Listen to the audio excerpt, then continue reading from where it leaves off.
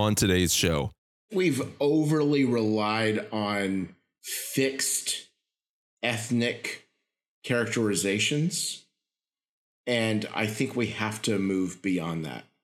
And I think it's done a lot of harm in church life in a lot of different ways beyond missiological conversation.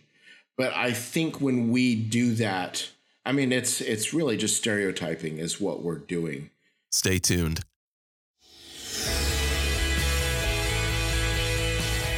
Welcome to the Missions Podcast, the show that explores your hard questions on missions, theology, and practice to help goers think and thinkers go. I'm Alex Kochman, Director of Communications and Media with ABWE, joined by Scott Dunford, pastor of Redeemer Church in Fremont, California. Scott, we're digging into the mailbag today. We've got a letter from a Sarah in Indonesia, and it's too long to read on the air, but she brought up a good question that actually is one that you and I have talked about a good handful of times. At the time of this recording right now, Scott, we're getting ready to head to the Radius International Missiology Conference in Matthews, North Carolina, and we love that model. We love the model focused on long-term church planting, doing the hard thing, acquiring culture, language, focusing on doing all of that biblically to see a healthy, self-sustaining church that's focused on gospel preaching form in a community where it's least reached, where there's minimal, if any, access to the gospel at all. But one of the questions that we've talked about, and this is what Sarah brought up in her email, is what does that look like in an urban context? Mm-hmm. And our friends like Brooks and Brad Buser, they grew up in a New Tribes model where you're doing this all on the fringes of society. What does it look like to implement some of that in an urban setting? And we've talked about that, but we haven't really ever fully fleshed that out. And Sarah wrote to us and we dialogued a little bit, and she seems to know what she's talking about. So I said, Sarah, is there anyone that you know that might be a guest who would be knowledgeable in this area? And she introduced us to the person we're about to talk to today, right? Well, I'm very interested in this. I'm in an urban setting. Some of the issues we're going to talk about today are relevant to my setting and what I'm struggling with even here in the United States. So I'm really excited to introduce to our guests and really to us too for the first time, Dr. Michael Crane. Michael loves the church. He loves cities. He's lived in many cities around the world, global cities like Taipei, Singapore, Kuala Lumpur, Manila, and even the Bay Area here in San Francisco. He serves as a faculty at two different seminaries and is co-director of Radius Global Cities Network, urban research think tank that assists churches in seeking the welfare of the city. In addition, he's involved in training and equipping church planters through city to city. He's contributed a number of books and articles related to the city. So, Michael, welcome to the show. We're glad to have you on here. Anything that I missed in that bio, and we'd love to just have you share a little bit more with us. Yeah, thanks for inviting me to be on here. I'm a fan of the podcast, so it's a treat for me. It's always a little weird when someone says they're a fan, because Alex and I think we're just having a conversation. We're always kind of shocked when someone's like, we listen to you sometimes. That's awesome. Whenever someone tells me like, oh, I've listened to every episode, I'll say, well, you've listened to more than I have then. There you go. But I love the idea of helping people think through these things and processing. I'm discouraged when we go about mission unreflectively. And as you know, I mean, you're in the middle of it. There's a lot of discussion, and I think that's good. I'm really thankful for that. I'm thankful that there isn't just, like you just said, we just do what we do, and there's no one stopping and thinking about it. We also don't want to just be like critics on the sideline, just casting stones without actually doing something. And I'm excited to talk to you because you're in the middle of it. You're living and working in cities. I want to just start off with that question. What makes cities unique missiologically? Are they the same as the rural places that we hear about? What makes cities unique missiologically? Yeah, I mean, it's a great question that I would love to take hours to expound on. But I mean, the short answer to that question is yes, they are unique. And what makes cities unique, I think it boils down to a number of factors. But I think the key one is, at the end of the day, cities bring together diversity. And in rural places, there are exceptions to this, of course, but in rural places, usually you're dealing with more homogeneity. And so the sameness, which just offers some opportunities that you just don't have in cities.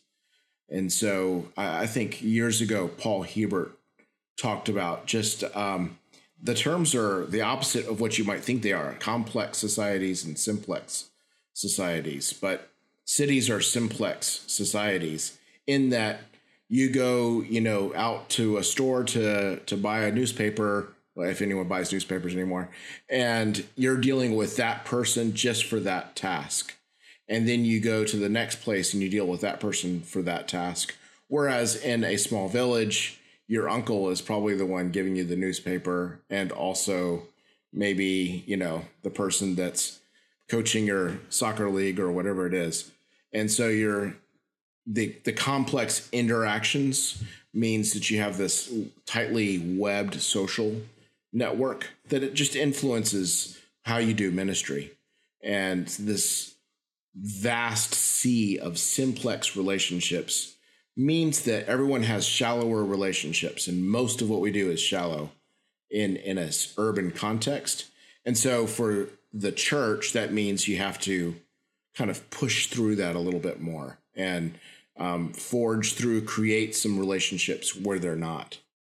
Well, one of the challenges, and this is where we started the conversation here today, is taking a people group focused model and importing that into an urban context. Yeah. I recently shared on the show, I had a missionary reach out to me within the last year saying, what do I do in this situation? Because we've been told we can only target this one people group, and yet we're surrounded by lost people everywhere.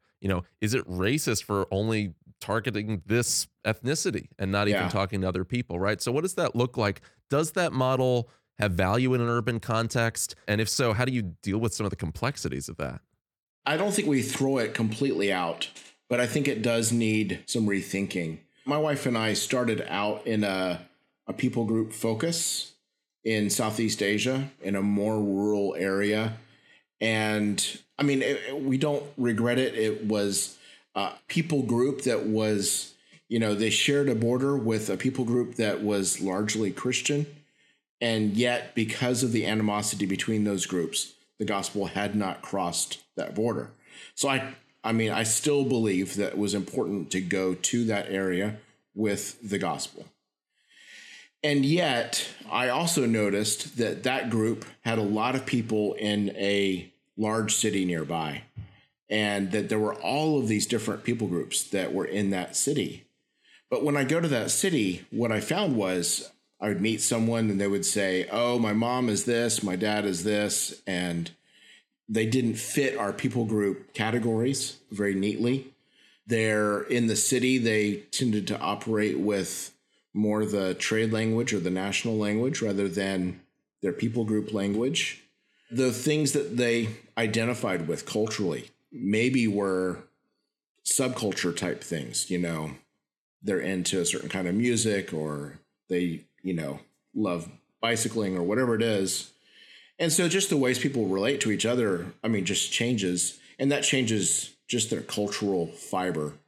And so that breaks down that people group focus. If you're going to use that people group focus in that city, it's going to be really hard. And so what I saw people doing, cross-cultural workers doing, was they would then go out into the village. They would live in that big city, go out into the village to find that people group, because that's what their task was. And then the millions that are in the city get left unaddressed, really. So that's the dilemma. I don't know if I answered the question, but that's what drove me to this. I think you did, and I think you highlight the complexity of the situation. I remember years ago reading a book called Oasis Identities about a certain people group, and they charted how even their self-reflection over time changed. They went from identifying primarily related to their oasis and where they lived, to the pan-nationality of their people group, to the pan-nationality of their ethnicity, which went across several country borders, to, and it shifted over time, and how people even reflected about themselves. I have a long-term veteran missionary friend who served in Papua New Guinea for many, many years. He's just kind of right now on the edge of retirement. And with Ethnos 360, focusing on a people group, did all the language translation, did all of that. But then when he moved into the city, shifted, because for so many years they had ignored the trade language as inadequate in gospel presentation.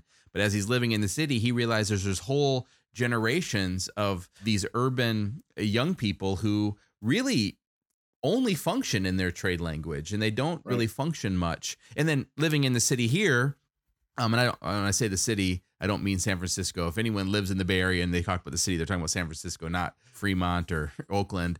But here in Fremont, and I interact with my kids' friends, like their ethnicities are complicated. Their dad might be from Bangladesh, their mom might be from China. They met in Japan. The kids have never lived anywhere but America. They're not just Bangladeshi. They're not just Han. And really the truth is, they're American, but they're more like third culture kids in so many ways, that to say we're only going to target this or target that, you can target grandmas and grandpas that way, but the kids, they don't fit those molds. Yeah, exactly. Is that what you're experiencing there when were you serving? Yes, and I've seen it in a variety of places. But at the same time, we've lived in a city with a lot of refugees. And some of those refugee communities, they stay really tightly put in their community. And so I think like wherever Somalis are, I think Somalis really try hard to protect their community.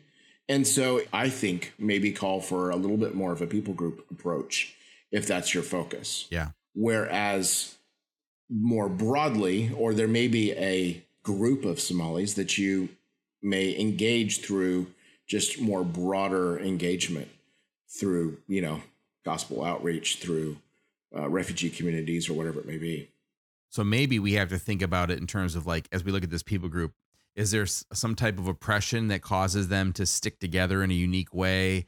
Is there persecution? Like where I served, the people group we targeted, they were so isolated because of the cultural persecution that they did not interact with the majority church at all. And so they weren't going to get reached that way.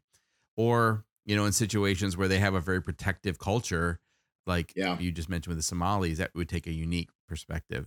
So I want to move on to another word that I'm not familiar with, but you've brought it up in some of your writings and we've mentioned it, Glurbanization. Okay. So what is Glurbanization? Maybe I'm saying it wrong. And why is it something that missionaries should pay attention to? Yeah, so it does not originate with me. It originates with a friend of mine, or at least in terms of missiological usage. Actually, I think there's some professor in Florida somewhere that started using the word. It's an awkward word to say, and it gets even more awkward when you say global, because it just, I don't know, it's onomatopoeic. Yeah, so glurbanization is basically the recognition that the world is urbanizing and globalizing. And I think we used to always think of these things in separate categories without recognizing the ways at which they're melding together and influencing each other. And so it's not just that people are moving to cities, but even rural people are being urbanized in ways. And so like we were during part of the pandemic, we were living with my in-laws in a part of Alabama right outside of a city area. And yet what was once very rural, I mean, people have developed habits that are quite urban in terms of going to coffee shops or in terms of just lifestyle choices. They've taken on urban characteristics that they wouldn't have before. So it's a world that's coming together. At the same time, I think there has been some discussion that globalization is receding, but I think it's globalizing differently. And so to explain that a little bit, I think because cell phone technology and all of these things are so ubiquitous, you have choices of how you are globalized. So in the 80s and 90s, McDonald's was sort of the sign of globalization. And so McDonald's opening in Beijing was a big deal, or in Moscow. But at this point, you have a choice to, if you're from Chennai in India, wherever you go, you can connect with the Tamilian world, and you have that choice to do so. And you may even find Tamilian fast food chains wherever you go. Or if, K-pop, you can choose K-pop wherever you are in the world. There are kids learning Korean just because of Korean dramas and K-pop. And so you can almost choose your own globalization in a way. And that's, I think, affecting urbanization as well, because it's adding this new cultural nuance to the way people are gathering and how they're engaging in the city. How should missionaries care about this? I mean, not why should they, but like, how should they do something? Like, how does this impact our strategy and our task? Yeah, that's a good question and an important one. I think at the end of the day, the mission training paradigm, I may step on feet when I say this, or toes rather. I think we've overly relied on fixed ethnic characterizations. And I think we have to move beyond that. And I think it's done a lot of harm in church life in a lot of different ways beyond missiological conversation. But I think when we do that, I mean, it's really just stereotyping is what we're doing. And so like when it comes to issues of contextualization, I think it gets a lot more complex because people, you know, for a few years we've worked with Persian peoples, and you know, you're in Fremont with a lot of Persian peoples. Someone showed me this little video clip of two Persian dudes, young, you know, they look like they work out, pretty tough guys, and they're listening to some rap when they get in the car, and they're just like, you know, serious faces kind of bouncing, and then suddenly a Persian song comes on the radio, and suddenly they get all smiley and giggly almost. And I mean, it's all this just cultural influence. They're both things. Which one are they? They're one in one place and another in another place. And to say you should only like this kind of music, your worship music should only be like this, you should only be doing discipleship in your heart language, I think that's not the world we live in anymore.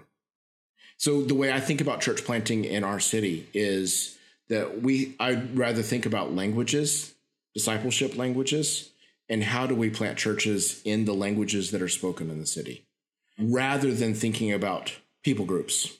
Which is really where some of our friends at Radius, in the book that Chad and I co-wrote, we're making a shift from talking about people groups to language groups. I think that is helpful because ultimately you can't contextualize along all of those sort of affinity lines. All you can really do is make sure you can speak to a person so as to be understood. But I'm curious, is one of the other strategies that might be used, acknowledging some of these realities, is to think smaller, to think even more localized, and to shift to maybe kind of a house church model in an urban context, because a lot have advocated for that. Is that a solution? Does that have to do with some of the problems that you've identified?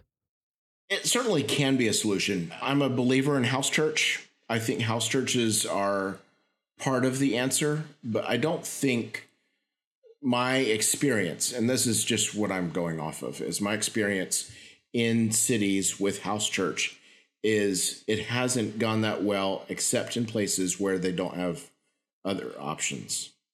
Now, there are some exceptions to that, but where we've seen them thrive the most in cities is where there are limitations on their being able to gather in larger groups. Right. So one of the things that I've discovered, so, you know, that whole thing about trying to figure out how to engage cities, I don't think I'm there. I'm a long way from it, but it's sent me on this quest to try to understand better. And one of the things I've found is urban people are trained to be distrusting. We're just inundated with marketing all day long. And so our immediate responses to any kind of marketing is to shut it down. And so what that means is then we're going to be more trusting of something that has some institutional gravity to it, that we know we can trust that institution. So in just about any global city, you can go to the popular downtown area, and there's going to be someone that's going to sidle up to you and say, hey, I've got this phone, you know, it's the newest iPhone. Do you want to buy it? Well, no, right? Because it's either stolen or it's fake or it's a stolen fake. You're not going to trust that dude, but you are going to go to an Apple store and you'll trust the Apple store with that phone. And I've seen the same thing with church life, cults, are the ones that invite people immediately into the home because they can't set up the institutional thing.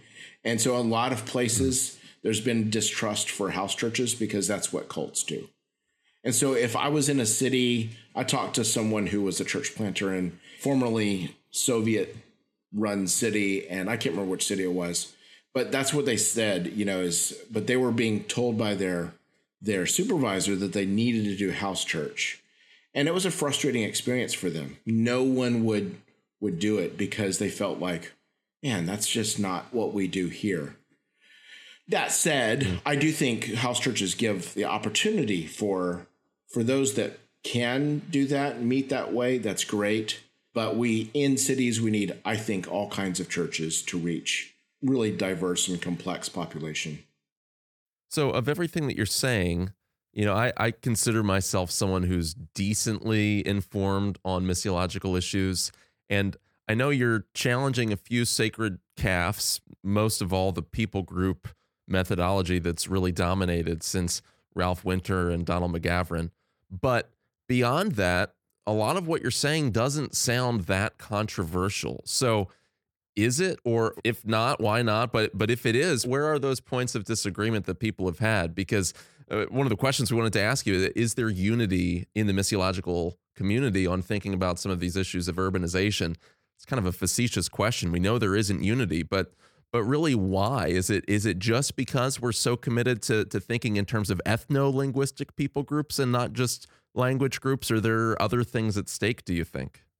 I do think that is a major one. I think the missions world has been so successful in developing that unreached people group ethos that is an immediate response. So I'm pastoring an international church right now.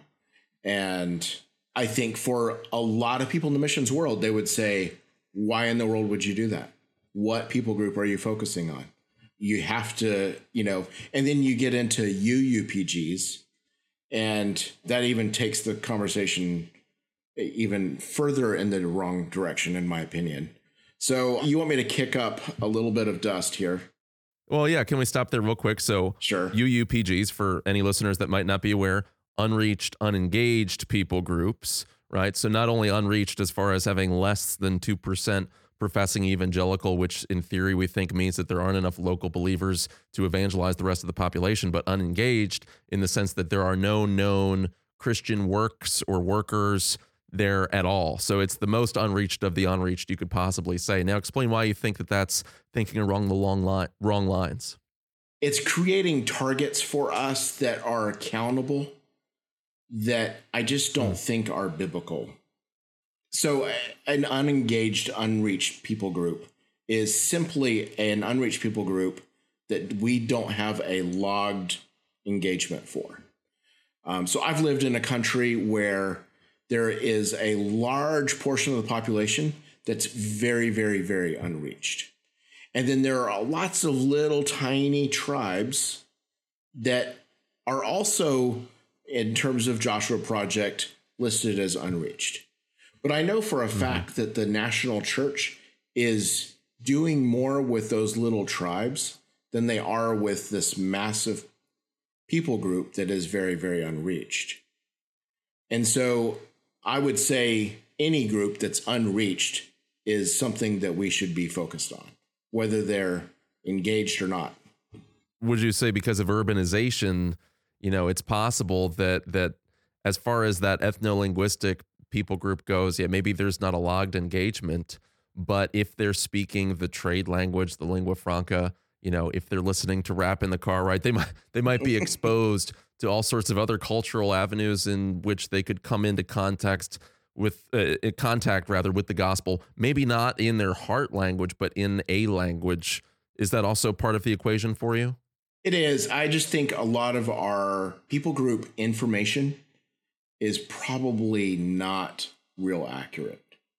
I feel like we need to take a Sabbath from statistics in the missions world for a little while. That's good. Sign me up. Just focus on preaching the gospel and making disciples and then evaluate, where are the gaps? Who are we missing in this? Look around our cities and our towns and our villages and say, who's not worshiping among us, and how do we invite them in?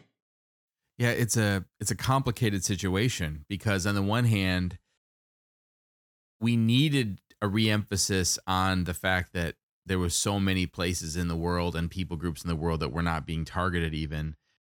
And in some ways, maybe we've become, I don't want to say victims of our own success, because I'm not at all saying that we've done such a great job of targeting the unreached, but it's messy and it's complicated. And we don't want to necessarily give up ground because we don't want to see people stop targeting the unreached, but also we see the effects on the other side of like, wow, great ministries that were in their adolescence got abandoned too quickly and then they fell apart.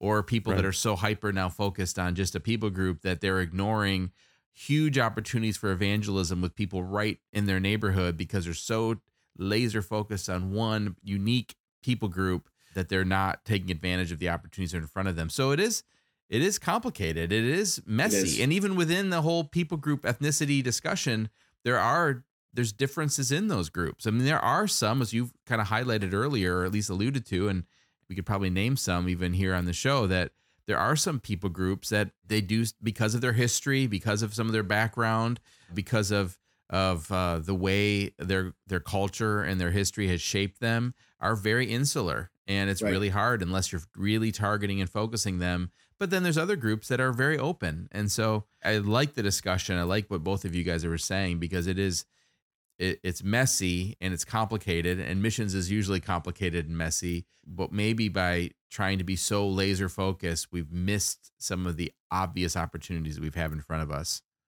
I totally see the value in, the hidden peoples concept that Ralph Winter came up with, and why we needed to direct more resources that direction, go to some of the places we haven't been focusing on. But I think where I got really frustrated was these lists of people groups and the numbers, like, oh, we discovered 20 more unreached people groups within this people group. And it became almost like an addiction to check them off lists. And I think a misreading of Matthew 24:14 in terms of like us bringing on the end. And I just think that is way out of our hands. And we're just called, I think the Great Commission calls us to take the gospel to everyone, everywhere. And I was struck in particular, and this is the one article I wrote relating to people groups, is that even the most missions-minded of New Testament scholars, none of the New Testament scholars actually deal with ethnos as people group. Even D.A. Carson, who is, friends with John Piper, he doesn't take the John Piper route in terms of how they interpret that passage. And so I think that to me says something, that we've been scooting down. I think part of it is just that ethne sounds a whole lot like ethnic, and we've just allowed that to guide us down a road that maybe wasn't so helpful. Sorry, Alex, I interrupted you.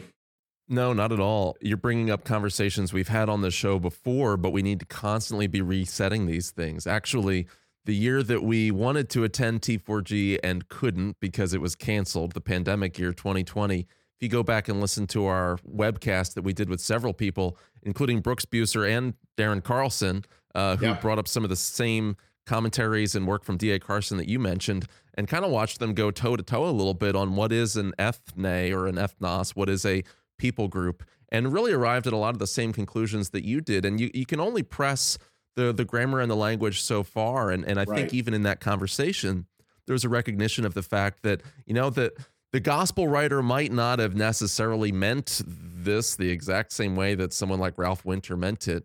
Sometimes we can make helpful distinctions in terms of strategy. And that's where you got at your point earlier. Let's look around. And once we've preached the gospel sufficiently, and we really are preaching indiscriminately to all nations, then let's see who happens to be getting overlooked in that process and make sure that they're receiving a proportionate amount of attention. But that goes back to, though, making sure that we really are doing that, making sure that we're preaching the one gospel. Because my fear with some of these things is that if we're making distinction between 7,000 different ethno-linguistic people groups and really rigid distinctions between that number, that at some level in our hearts, and we would never say it this way, but at some level we start to believe that maybe that means then that there's 7,000 different gospels or ways that the gospel has to be presented. And that's not necessarily true. There's one gospel and it has to be contextualized, but there's also going to be very minute differences in how that does get presented. There really is one gospel, and we can't go wrong if we emphasize that and then focus on how many different types of peoples do we have to address later on. Do you either of you guys have any comments on that? Because I think that's the tendency of a lot of this hyper-contextualization that we see. I'd like to just make a comment and then let you respond to it, Michael. As you're saying that, Alex, I'm thinking of two completely different audiences. When one of us goes and speaks at a conference here in the United States, and there's people that, red, white, and blue all the time, America is really the only country that matters in this world. The discussion of no, there's these people groups that are around the world that God loves that need to hear the gospel is an important message for them to hear. Yes, very true. But on the other side, when you're dealing with missionaries who are in the trenches, who are dealing with this stuff, maybe they're not thinking about it in a scientific way, but they're living it. Maybe those categories are less helpful in that situation. It needs to be allowed to be a little sloppier, a little messier, a little more focused on gospel proclamation, a little less so on the parsing of which people group someone's a part of. I wonder if we've made a mistake in taking a tool that's really helpful in mobilization and made it our missiological driver. A thought popped in my mind, so maybe it's a bad thought. Michael, you've thought about this more. Tell us where we're wrong or we're right or what you're thinking. I think that's one of the challenges in our world is how do you speak to the church broadly about this without it becoming something that becomes, a string of policies that aren't helpful or donations that get directed in some unhealthy ways. That's the challenge is at the end of the day, the mobilization process also has to lead to good missiology.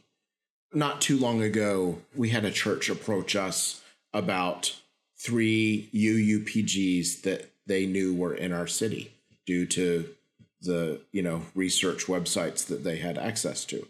They were categories of people groups that just didn't make sense for the city we're in. It was a messy thing. They're one of those groups. I've never met anyone who identifies as that group, even though I've met people that would be categorized that way.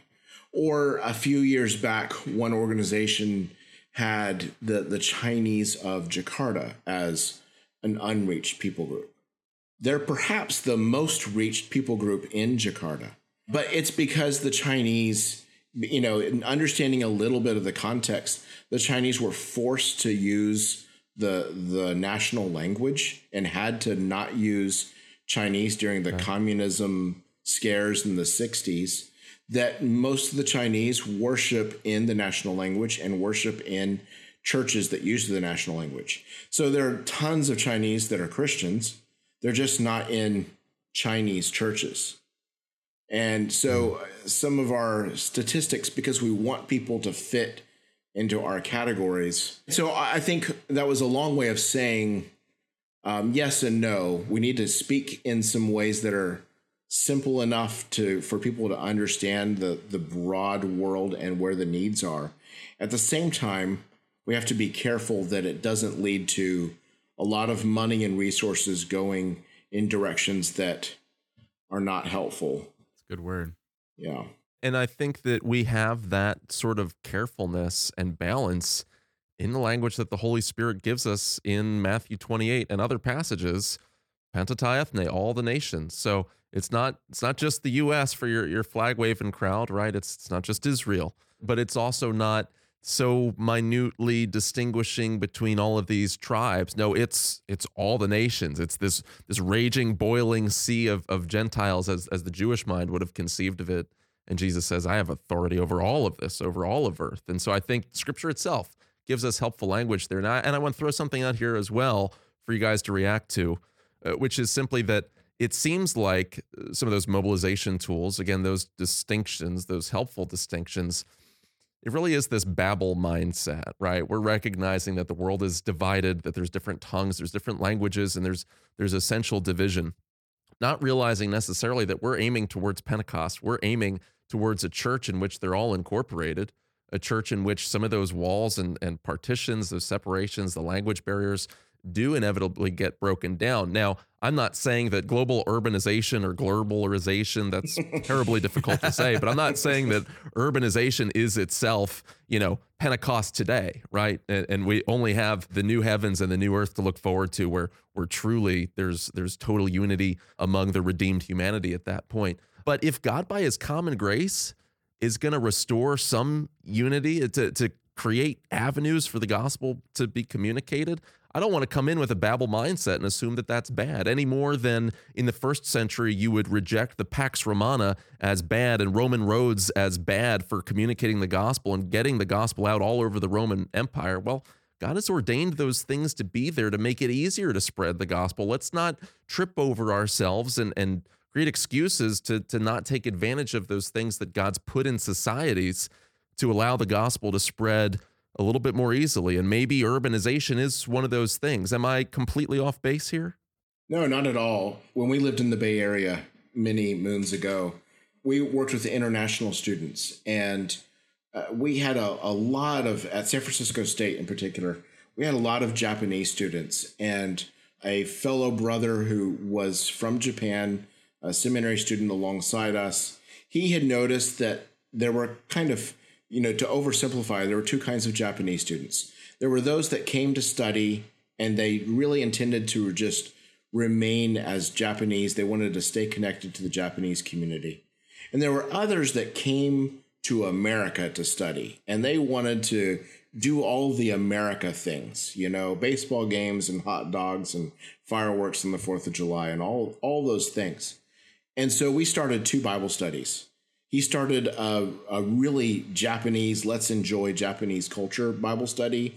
And then we started one that was, here, let's go to baseball games together, kind of.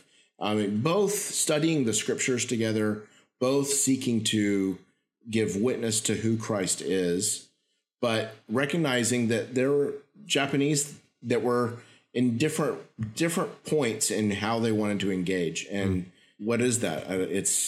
I think it's just recognizing that people are culturally unique. I think there's a lot more we could talk about with this. I would love to set up another time for us to talk about this idea of international church and how it's playing out in your context, even how it might relate to what I feel like we're trying to do here in the Bay Area. And I think that could be a whole nother discussion. But this discussion has been stimulating. I hope our listeners find it that way. I think it's going to open up a whole lot more discussion and thoughts and questions.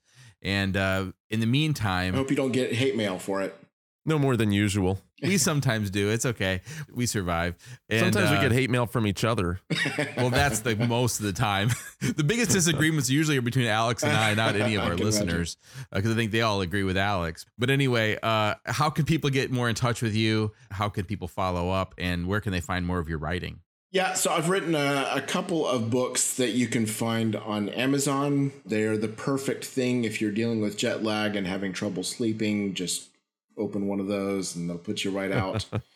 The classic undersell. So I'm director of Radius Global Cities Network, and I have some articles available on there, along with articles and writings of others relating to engaging cities.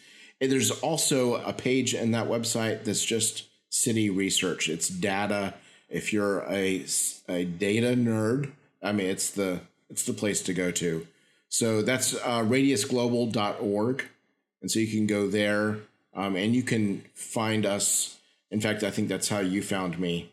You can find me through that. Radiusglobal.org. Yes. Our true dedicated fans will understand that little joke there.